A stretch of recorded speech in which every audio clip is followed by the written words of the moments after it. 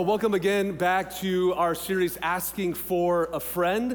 We'll get into that in just a moment, but as always, I'd love to look in the camera and welcome everybody who's joining with us online, whether it's YouTube, Facebook, or online campus, our East Campus as well. Wherever you are, come on, church, would you welcome everyone that's joining with us right now? We love you guys. Glad you're along for the ride. Hey, I told you last week that I was going to give you a couple of quick announcements about construction, particularly that's pertaining here, obviously, to our university campus. As you can tell, we're making some major progress the last couple of weeks, and I'm gonna give you a date. You can put it on your notes, whatever the case is, and we're gonna, Lord willing, we're gonna hold on to this, and here's what I'm gonna tell you. You're gonna hear more about this in the days leading, but November the 6th will be our official grand opening to our new One Life Kids area here on our university campus. Aren't you excited about that, parents? No more walking around crazy. We have more space. I'm telling you, this will be some of the best kids space in all of the East Valley for your kids, for your preschoolers. Couldn't be more excited about these spaces that help us reach more people for Jesus. And so thank you for your amazing and your continued generosity. And I'm telling you all of that because November 6th is when we launch our favorite series of the year, At the Movies, which is by far our most attended series throughout the entire year. And so you're gonna be inviting a bunch more guests, but that night, November 6th, we're gonna have an open house where you'll be able to see all of the spaces, the new cafe that will be done by then. It's gonna be an incredible time, November the 6th, and you'll hear more about that. I want you to get your sermon notes out today. You're gonna wanna take some notes for this incredible talk. This is week 4 of a 5-week series. And in order, just thinking through this topic, so every Easter, we ask you a question. If you could hear a message on what the Bible says about anything, what would you want to hear a message on? And we talked about toxic relationships. We talked about, last week, parenting and kids. I'm drawing a blank. Parenting and kids. And today, I'm really excited about this. Envy and comparison, something that all of us deal with. And I couldn't think of a better person to bring this message than my good friend, my coach, my pastor, Pastor Scott Rideout. He has been with us many times, over a dozen times since I've become the lead pastor here. I love him. You love him. He has a word from the Lord today. So would you put your hands together, church, and would you welcome back to our stage Pastor Scott Rideout.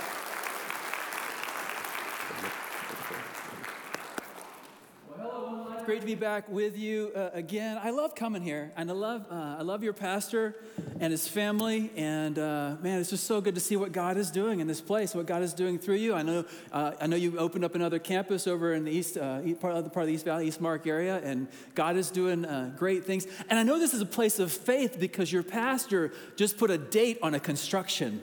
So that's got to be a place of faith because that just does in 2022. That just doesn't happen. So man, have that great faith. I hope it all works for you, and I'm sure that no matter what, God's gonna be glorified in how you respond to this next season, and can't wait to see what God's gonna do with all this stuff.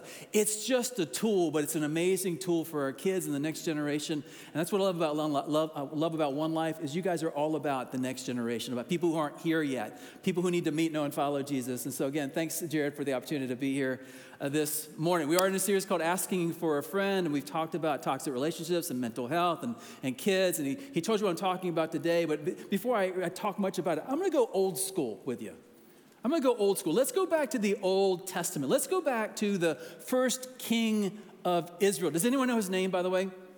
Saul. Saul was the first king of Israel, and Saul was the first king, and Saul had everything on the outside a king was supposed to have. He's tall, dark, and handsome. He was a head taller than anyone else in Israel. He was smart and savvy. He was strong. He had all this good stuff on the outside.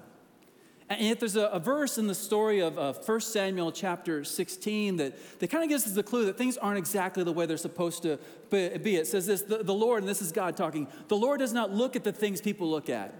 Aren't you glad? The Lord does not look at the things people look at. People look at the outward appearance. They look at what's on the outside, tall, dark, and handsome. They look at the outward appearance, but the Lord looks at what? The Lord looks at the heart. There's something else going on. And for a season, Saul is doing great. I mean, he's following the Lord. He's doing what God asked him to do. But then pride starts to well up in him.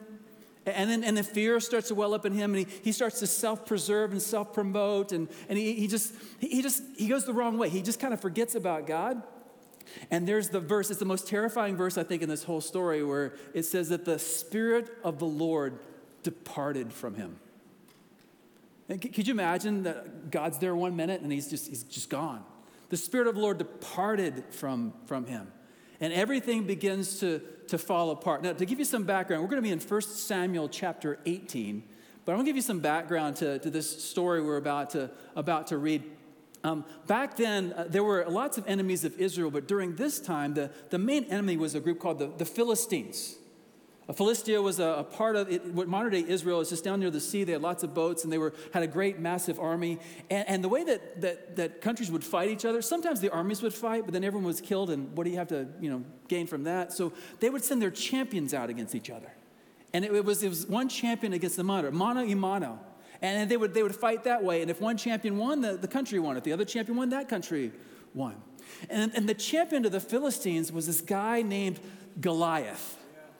Anyone ever heard this name? Goliath. Goliath was taller than anyone around, way taller than Saul. He was a massive warrior, undefeated in every single way. And so what would happen is Israel would be on this side of the valley, and Philistia would be on this side of the valley, and Goliath would come down in the middle of the valley, and he would double dog dare. He would say, listen, I dare any one of you from Israel to come down and face me mano y mano. Bring it on. You can't handle me. You go, bring it on. And he would do it again and again and again and again and again. Now the thing is, Israel did have a champion. The champion was King Saul. But King Saul knew that the Lord had departed from him. He's like, I'm not going out there. The Lord's not with me. I can't beat this guy. Look at the size of that guy. He's terrified. So he will not go out to the battlefield. So day in and day out, Goliath comes out, dares them, taunts them, and just goes over and over and over again. Now, behind the scenes, there's something else going on. Saul can't sleep. He can't focus at all. And he's like, I can't do anything. Goes to his team. He says, listen, my Spotify, my Pandora, it's just not working for me. I don't have the right playlist for me. I need someone to help me sleep. Do you guys know anybody? And guy says, I know a guy. He's actually he's a teenager, and he's a shepherd boy, but he's pretty good on the lyre. Lyre's like a little harp. And I think he might help you out. And this young man's name was David. And so David comes in and he plays his little lyre for Saul, and the Lord is with David at this point in time. And Saul actually gets to sleep. He gets calmed down. He's like, I like this kid. In fact, I like him so much, I'm going to make him one of my armor bearers, one who helps me put my armor on when I go to battle. Not that Saul's ever going to go to battle because Goliath is out there, but I'm going to make him an armor bearer. He just tries to keep him around. And he would call for David over and over and over. Well, one day he calls for David, and David's coming in. He's bringing some food for his brothers who are on the front lines of the battle, and that's when it happens. He's out there on the battle lines with the people of Israel, the army of Israel, and Goliath comes walking down in the valley. And he double dog dares them to come and bring it on, right? And this little scrawny teenager looks over and says, who is this uncircumcised Philistine that dare taunt the armies of the living God? And his older brother looks at him and says, shut up, runt. You have no idea what you're talking about. He's like, what did I do? What did I do? He's just a little brother. But Saul hears about this because David goes around and says, what will be done for the guy who kills this giant? And Saul hears about it, and Saul's like, well, I'm not going. I'll send this kid into battle before I go into battle. And so he grabs David and he puts his armor on David. Well, Saul's like 6'6", and David's like no 6'. And so it doesn't fit. And he's like, it won't fit. I can't move around in this stuff. I don't need this stuff anyway. He says, the Lord was with me. And listen, I've been a shepherd for a long time, and the lion came, and I took care of the lion. The bear came, I took care of the bear. This uncircumcised Philistine will be no different than the lion or the bear. He's like, all right, kid, if that's what you want. And he goes out and people know this story. Hopefully you remember this from Sunday school if you grew up in church. If you don't, it's a new story. You ought to read it. Read your Bible. But he goes out there with 5 smooth stones and a sling.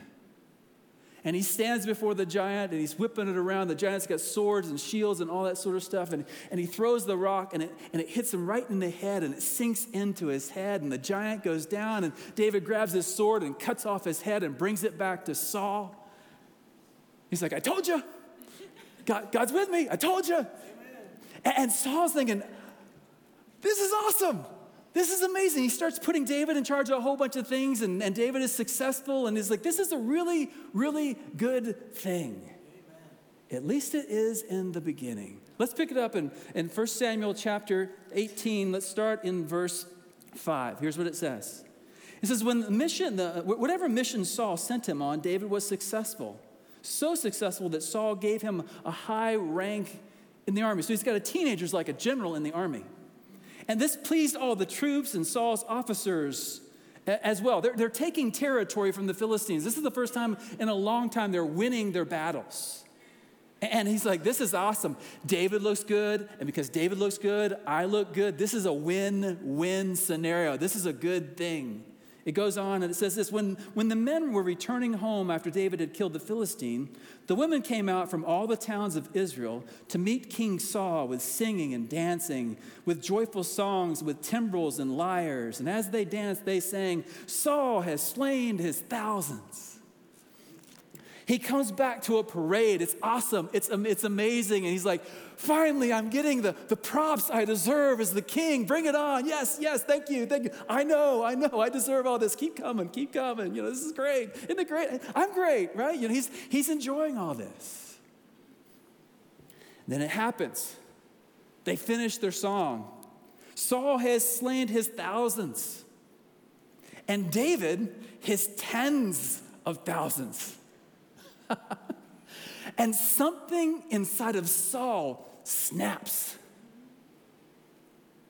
Wait a minute. I've been at this for years. He's been there like 2 weeks. And they're giving him credit? This is the thanks I get. I found him, sort of. I set him up. I made sure he could win. This is the thanks that I get? Really?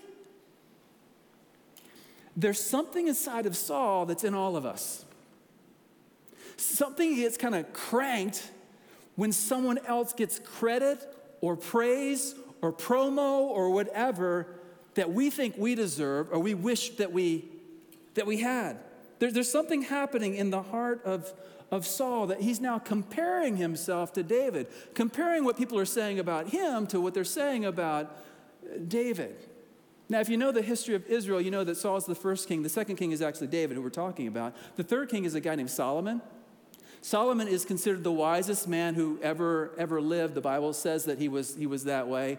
And Solomon, later on in his life, he wrote something called Proverbs. And if you have never read Proverbs, there's 31 of them. You could read one every day in October. You make it all the way through the book of Proverbs. You could say you read a book in October. Okay, you could do this.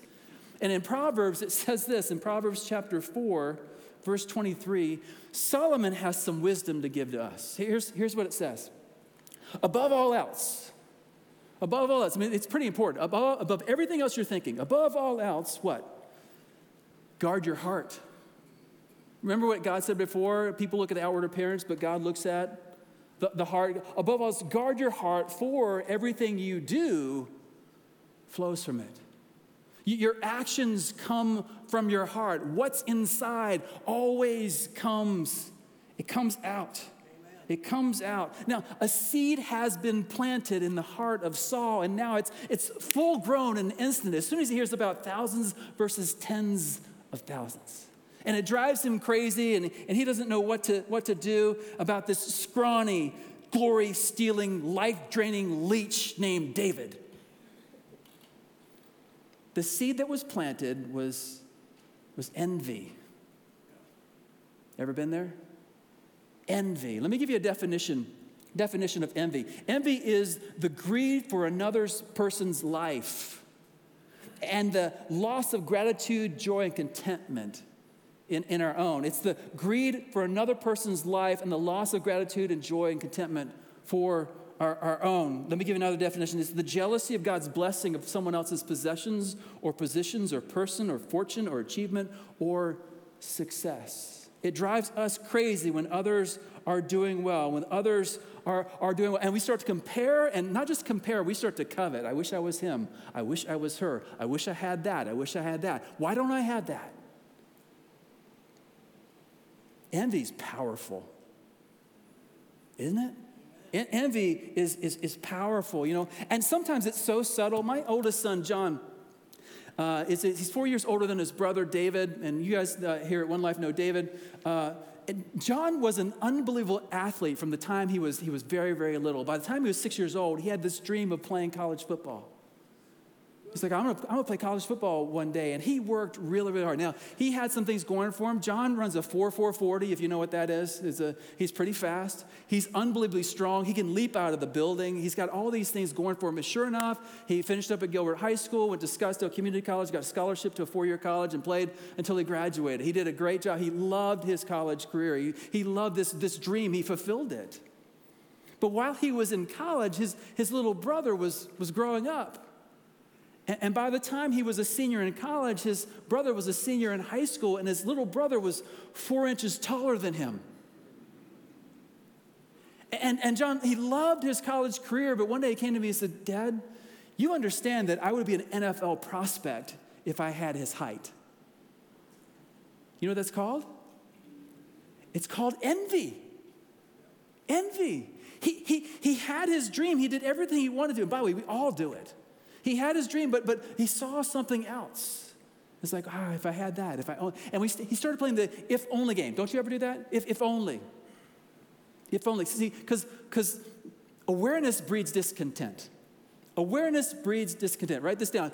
Awareness breeds discontent. Every time we're happy with our life, and then we see someone else who has something nicer than us, we want it.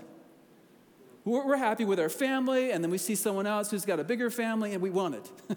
We're happy with everything in life, but it has a better job. We want it. We just go after it. It's like, why don't I have that? We start questioning. If only I was taller. If only I was smarter. If only I had all the advantages that they had. If only. It's all breeded from envy. It's all breeded from envy. We start to compare. That's how we get envious. There's never a time that we've compared more in this country, is there? I mean, advertising, you know what advertising is? It's creating discontent in us for the things we don't have. That's what advertising is all about. And so we spend money we don't have to buy things we don't need to impress people we don't even know. That's what we do.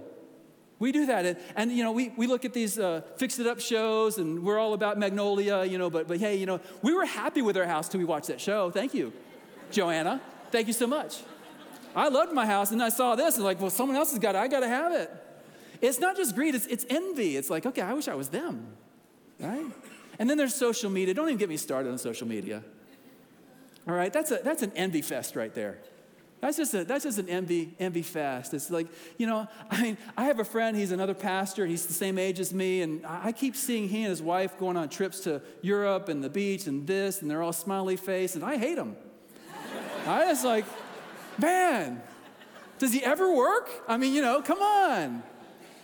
You know, my 40th high school reunion was last week, 40 years later, last week. And I found myself going on social media, looking up my old high school, you know, classmates, and doing what? I wonder if I'm doing better than they are. Now, I only went to that school for 3 years. I only lived in that town for 3 years, but I'm like, okay, envy's pretty powerful. I have a business friend he's doing really well in business, and he's all over social media, and it's like you kind of roll your eyes because he's doing so well. You know what that is? It's envy.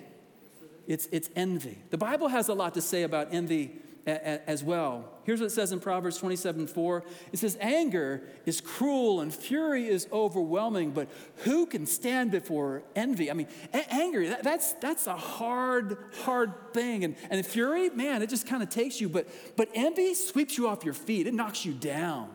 Who can stand before envy? Or how about this verse from James? But if you harbor bitter envy and selfish ambition in your hearts, do not boast about it or to deny the truth.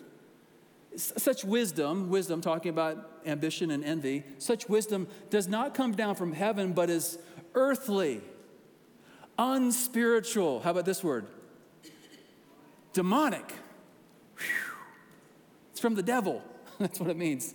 For where you have envy and selfish ambition, there you find disorder, not just disorder out there, but disorder in here, and every evil practice. This is my favorite verse, the next one. I love this. A heart at peace gives life to the body, But envy rots the bones. I mean, not only is it emotionally, mentally, spiritually, relationally hard on you, it's physically hard on you. Have you ever lost sleep because you didn't have something that someone else had? Someone else got the promotion. Someone else got the nice house. Someone else has more money. Someone else, and you just kind of lose sleep. You're over worried. Why don't I have that kind of stuff? That's envy, and it's rotting you from the inside out. Okay, so here's what we're going to do today. We're gonna look at 4 symptoms in the story of Saul. 4 symptoms that we have envy. And by the way, let me give you a secret. You have it. So do I, all right? We have it. And then we'll talk about solutions, because I hate just talking about the bad side of things. We're going to end up in a good place, all right? So let's talk about it, though. We see this in the story, and I think we see all these symptoms in ourselves as well. Let's pick it up in verse 8. It says this, so remember, this is after Saul had killed his thousands and David has killed his tens of thousands, and he says this, Saul was very angry. This refrain, this song, displeased him greatly. And he says to himself, they have credited David with tens of thousands, he thought, but me with only thousands. Symptom number one, envy cannot stand it when others are doing better than you. Envy cannot stand it when others are doing better than you. Envy is disturbed at the success and happiness of another. Envy thinks that their good fortune means bad fortune for me, and it causes all sorts of emotions. You can be mad, sad, or scared, doesn't matter, but you have all these emotions about envy. And you start playing this syndrome of keeping up with the Joneses. You ever play Keeping Up with Joneses? The Joneses are the family across the street, or maybe it's the coworker across the cubicle. And here's how it goes. You're happy with what you have. But then the Joneses get something, and you're thinking, I got to have that. And you have to get it too. But it's got to be a little bit better than theirs. You kind of up it. So you start this competition with the neighbors across the street. They get a bigger house. You get a bigger house. They get a bigger truck. You get a bigger truck. They get a bigger car. You get a bigger car. They get a bigger family. You get a bigger family. You get a bigger spouse. You get a bigger spouse. I mean, it just goes. I mean, it's crazy. It's crazy. And we have this syndrome, this keeping up with the Joneses syndrome that just drives us nuts.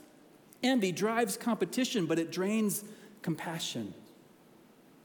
You don't feel about people the way you used to feel about it. It depletes resources, time and money and emotion and energy and even life. I don't have the energy to live the life. I'm so focused on their life, I can't even live my own.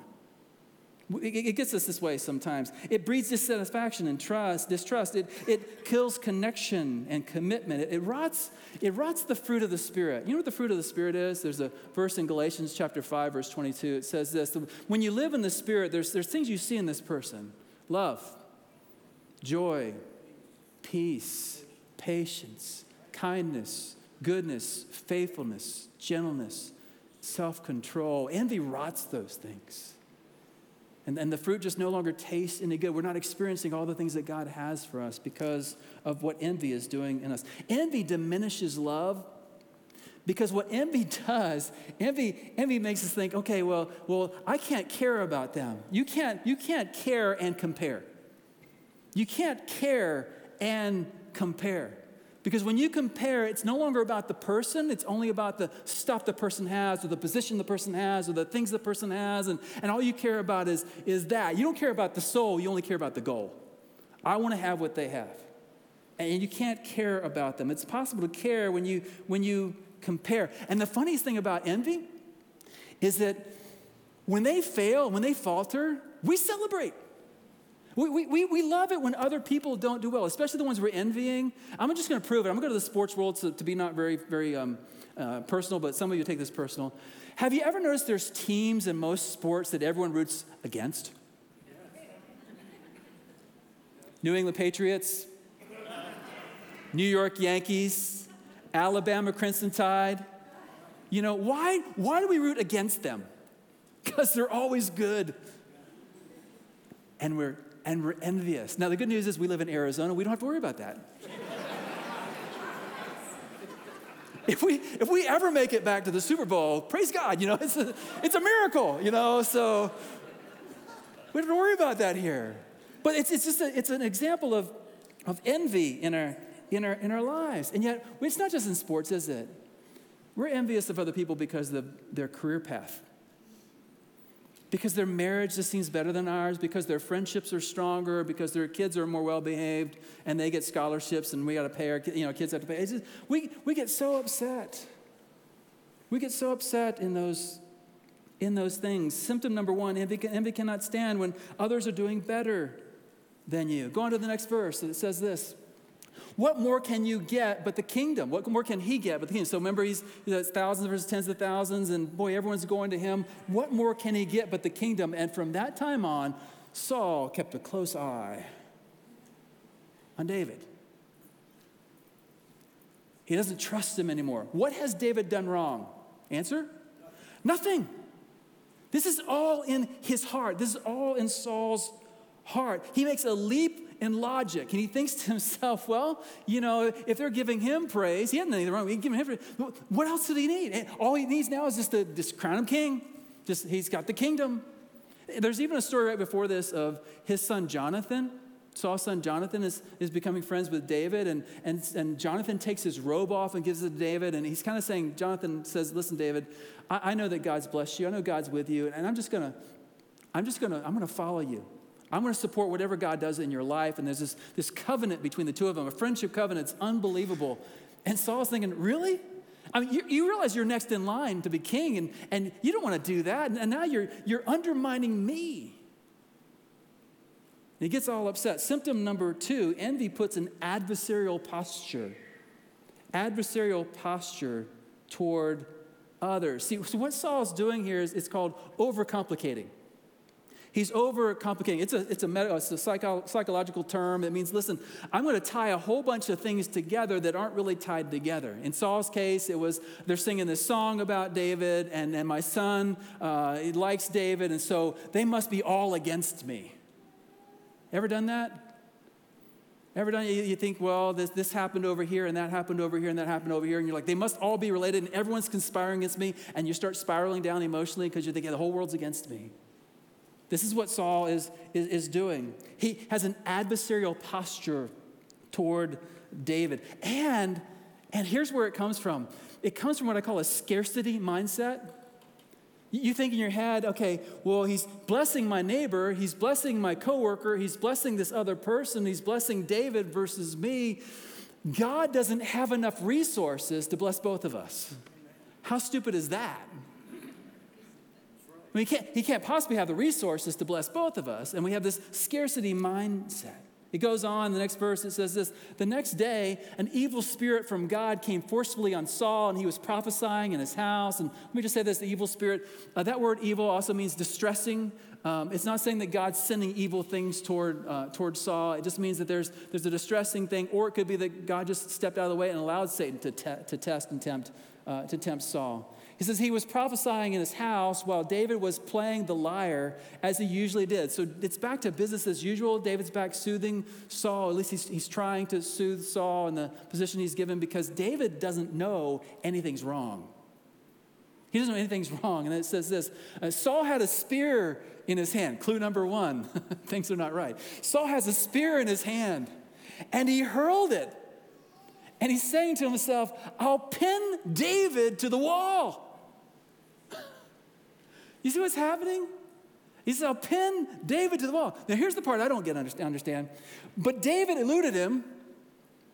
How many times? David's not that smart. Twice. He threw a spear at you, and you came back to work. It's time for another job. I mean, you don't, listen, if your boss throws a spear at you, get another job, all right? Just don't come back to work. But David is like, he doesn't know anything's going wrong. He's like, okay, it must have been the coffee, something, lack thereof. And he comes back. He comes back. And symptom number 3, envy makes us hostile. So not just an adversarial posture, but hostile toward those who've never harmed us. He's not just thinking aggressively now, he's acting aggressively. The envy has turned into resentment, and resentment has turned into revenge. And now he's throwing spears at David. His anger has turned to violence. And here's the thing. People who get this envious, they always have two camps. There's the victims and there's the villains. And if we're envious, we're always the victims. And there's got to be villains. In every scenario, there's got to be villains. Listen, we do this all the time in America. I can't wait for all those political ads to come out this fall to find out that the other side, whoever the other side is, they're all from the devil, because that's what we do, right? Because there's only victims and villains. There's no normal people who are trying to do the best they can with what they believe, but they're just victims. And Saul is playing this game.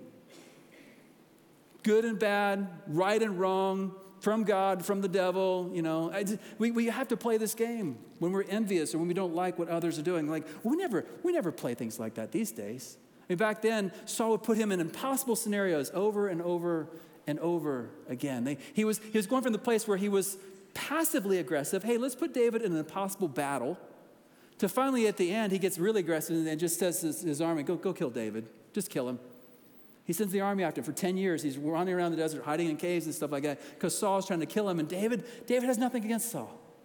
You're like, that never happens today, does it? Well, we see flashes of it, don't we? I mean, think back to 1994. Some of you are not old enough to remember this, but if I said the name Nancy Kerrigan, would anyone know that name? Nancy was an ice skater on the U.S. Olympic team. She was America's sweetheart. And the number 2 ice skater was a girl named Tanya Harding.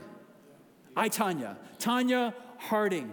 And right before the Olympics, Nancy Kerrigan gets attacked. Someone comes up with a mask on and hits her with a police baton in her knee, trying to take her out. And it turns out it's Tanya Harding's ex-husband. Tries to take her out of the competition. You know what that is? It's envy. Well, I would never do that to somebody. I would never kill anybody. But you may not kill anybody, but how about character assassination? Would you ever do that? Coworker gets a promotion and you don't. You think, must be sleeping with a boss. The neighbor has a nicer yard, nicer house than you, and you're like, well, they're never home to enjoy it. They work too much.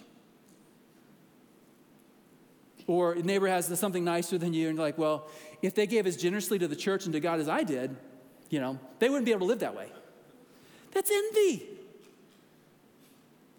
Anyone guilty? Only 3 of you. Anyone guilty? Yeah, me too. Me too. We all have that problem in our lives. Listen, it's verbal violence. It's character assassination. We try to make ourselves feel better, but it doesn't really, does it? It doesn't really work, and yet we try that tactic. It goes on and says in the passage, so Saul was afraid of David because the Lord was with David but had departed from Saul. Now we see the real reason. Listen, God's with him and not with me. We'll talk about that in just a few minutes. So he sent David away from him and gave him command over 1,000 men. And David led the troops in their campaigns, and everything he did, he had great success because the Lord was with him. This is crazy. When Saul saw how successful he was afraid of him. But all Israel and Judah loved David because he led them in their campaigns. Twice the word afraid is there. Symptom number 4, envy fills us with fear. It fills us with fear. He goes from being angry to being afraid. In fact, David used to play the harp for him and settle him down. He's like, I can't even look at David. He sends him off. Just go. Get out of here. He puts him in all these campaigns where he could possibly lose his life and stuff like that. But everywhere he went, the Lord was with him. And it just drove Saul crazy. He hated David. He was afraid of David. His life was filled with fear. Listen, his emotions were so strong. Write this down. When emotions get in motion, they cause commotion. When emotions get in motion, they cause commotion. A friend of mine says it this way. I love what he says. He says, our lives always move in the direction of our strongest thoughts. Our lives always move in the direction of our strongest thoughts. And the strongest thoughts in Saul's life are envious ones. I wish I was David. I wish I had God favor. I wish I was like him. I wish this, I wish that.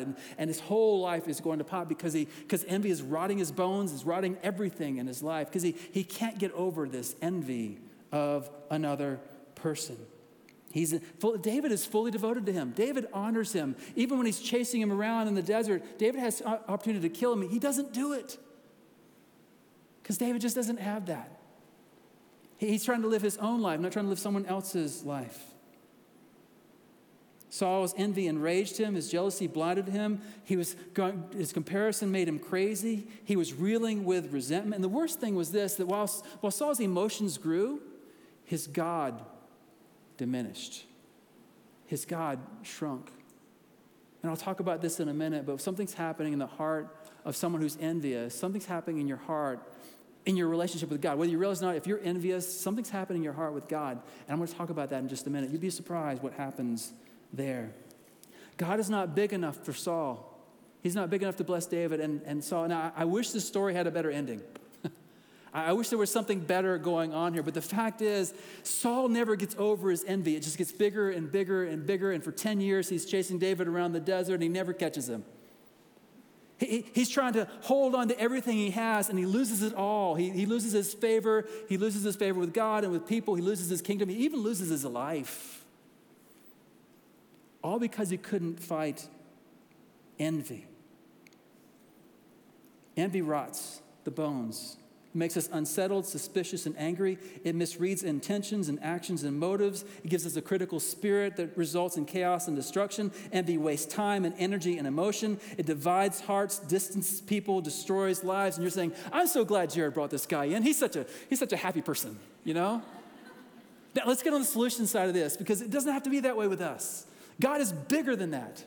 We can overcome these things. So how do I rid myself of envy? What do I do about envy? How do I fight envy?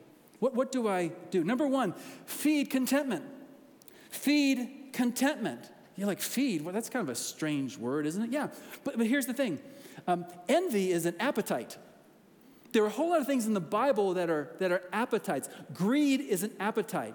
When you feed greed, it gets bigger. Lust is an appetite. When you feed lust, it gets bigger. Pride is an appetite. When you feed pride, bring it on, tell me how great I am, it just gets bigger. Envy is an appetite like that. You feed it, it just gets bigger. And so I don't want you to feed envy. I want you to feed contentment, because what you breed is what you feed. Or what you feed is what you breed. Excuse me. What you feed is what you breed. Whatever you feed, it's going to get bigger. It's going to multiply. And so I'm going to ask you to feed contentment. The Apostle Paul had a good sense of this. Paul had everything, by the way. He was a religious leader in Israel. He had lots of money. He had lots of things, all that sort of stuff. And now he's writing from jail in Philippians chapter 4, verse 12. He says this, I know what it is to be in need, and I know what it is to have plenty. I've lived the life.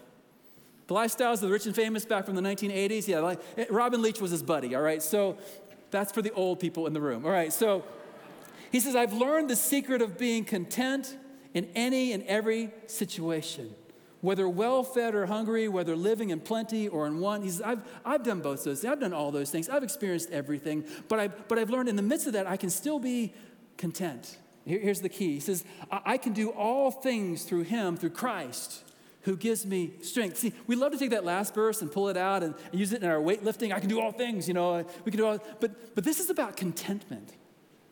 This is about a posture of the heart. Listen, no matter what's happening around me, I believe that God is doing something in me, and he's for me, and he loves me. Amen. See, I can learn to be content. So I want to ask you to actually apply some things real quick, and I'm just going to ask everyone in the room, will you agree to do what I'm just about to ask you to do? Just say yes. Okay, you can't lie in church, all right? So now you got to do it. So here's what I ask you to do. Figure out that thing that's feeding your envy. For most of you, it's going to be social media. It's going to be Amazon. It's going to be, it's going to be something you watch on TV. One of those and I want you to fast it. F-A-S-T. I want you to fast it. For social media, fast it for a week. Just choose a week in October. You're just not going to look at social media. That includes LinkedIn. That includes Twitter. It includes Instagram. It includes TikTok. It includes Facebook. Only old people use Facebook. It includes Facebook. All right? You're welcome. I'm old. I use Facebook. So, but I'm just going to tell you, that's feeding your envy. Just imagine what a week would look like without seeing what someone else is doing and saying, man, I wish I was them. So I want you to fast social media. because awareness breeds discontent. And I just want you to fast social media. I want you to feast on the Word of God. So don't just get rid of it. Instead, in those times you feel like going into the social media, instead open God's Word. In fact, let me give you some passages. Ephesians chapter 1, Psalm 103, and Psalm 139. Ephesians 1, Psalm 103, Psalm 139. And just when you feel like going to social media, go to those and begin to write down the blessings of God from those passages. Just write down all the things, because here's the thing. Gratefulness is the solution. Gratefulness is the cure for envy. When we're focused on what we have, we're not focused on what we don't have. And whatever you focus on is what you'll move toward. And if you see all the blessings of God in your life, the gratefulness for God, then you won't be focused on what you don't have. You'll focus on what God has done. You'll feel better. Yes. You'll feel better, I promise you. Let's try to do that in our lives. Contentment is a choice to be grateful for what you have and who you are. Now, let me say this real quick. Here's the thing. Here's the thing, okay? Envy is based out of identity. And envy is the result of insecurity in our identity. We don't think we have enough, and some of us don't think we are enough. And we're envious because we're not satisfied. We actually think that God owes us.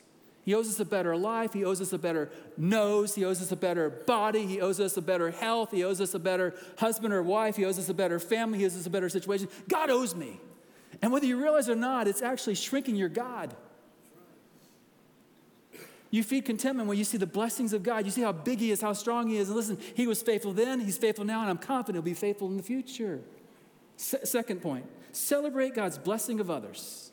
Celebrate God's blessing of others. It says this in Romans 15:5. It says, may the God who gives endurance and encouragement give you the same attitude toward each other that Christ Jesus had, so that with one mind and one voice you may glorify the God and Father of your Lord Jesus Christ. God gives us encouragement. He gives us endurance. And God is a generous God. He doesn't want to just do something in us. He wants to do something through us. He wants to use us in other people's lives. And so we have to learn to bless our neighbor. Amen. We have to learn to bless them. When they get the raise, we celebrate the raise. When their kid does well in sports, you celebrate their kid's ability in sports. When they get favor wherever it is, we celebrate that. You're like, I don't think I want to do that. I'm not sure I want to do that. Well, here's the thing. I have a friend. His name is John Jenkins. He's a pastor. He's at a small, struggling church, about 12,000 up in Washington, D.C. You might make it. I don't know. I was talking to him about it one day. He's like, well, here's what I say. And he said, listen, don't be mad when God blesses your neighbor.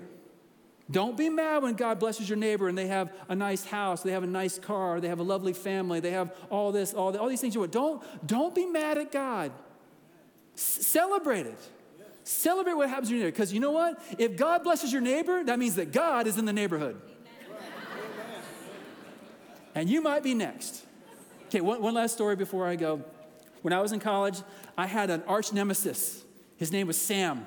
And Sam was another Bible study leader. I was in a church group. Can you believe it? But I had an arch nemesis, another believer. He was so smart, I hated him. He could defend his faith so well. I just hate this guy. And I just decided I was just not going to like this guy because he was smarter than me, and he's just so quick, and I was insecure. And I had a mentor of mine who said, no, that's not the right way. You need to bless and not curse. And why don't you pray blessing over his life? I'm like, yeah, right. No, I want you to do this. I'm like, I'm not. And part of the story was this, is that I was dating a girl named Carol, and Carol and I could tell we weren't going to get married, but I wasn't even going to break up with Carol. You know why? Because Sam liked her. And I was not going to give him the satisfaction of having both being smart and having this nice girl he's dating. I wasn't going to do this. But I began to grow in my faith, and I realized, okay, this is eating me alive. He doesn't even know what's going on, but it's eating me alive. It rots the bones. And so I began praying for Sam. I began praying for his ministry and for his success and for his blessing. You know what happened? His ministry grew like crazy. And I celebrated it. And my mentor was telling me to be generous. And one day I walked into a meeting with Sam, and Sam had a shirt on. We're college students, and he had a pocket that was torn off. I'm like, what's that all about? He said, well, we had a pocket war in my dorm. We all ripped each other's pockets off. I lost. And my roommate had told me, he said, hey, listen, you have two nice shirts. Sam has none. What do you think you should do? I'm like, no. He's like, yeah, if you want to win this battle of envy, this is the way to do it. And so I went to Sam and said, hey, man, I got another shirt. You want it? He's like, bro, I love that. That's what we said back in the 80s. Bro. Gave him the shirt. And God dealt with the envy in my heart. It took a little while, but after a year or so, I was like, no, I can celebrate him because God is also blessing me. Now, here's the best part of the story. Carol and I decided we're not going to date anymore. And sure enough, the next week, Sam and Carol were dating. I knew it. But the other part of the story you didn't know. Sam was dating someone too. Her name was Lisa. Sam married Carol. I married Lisa.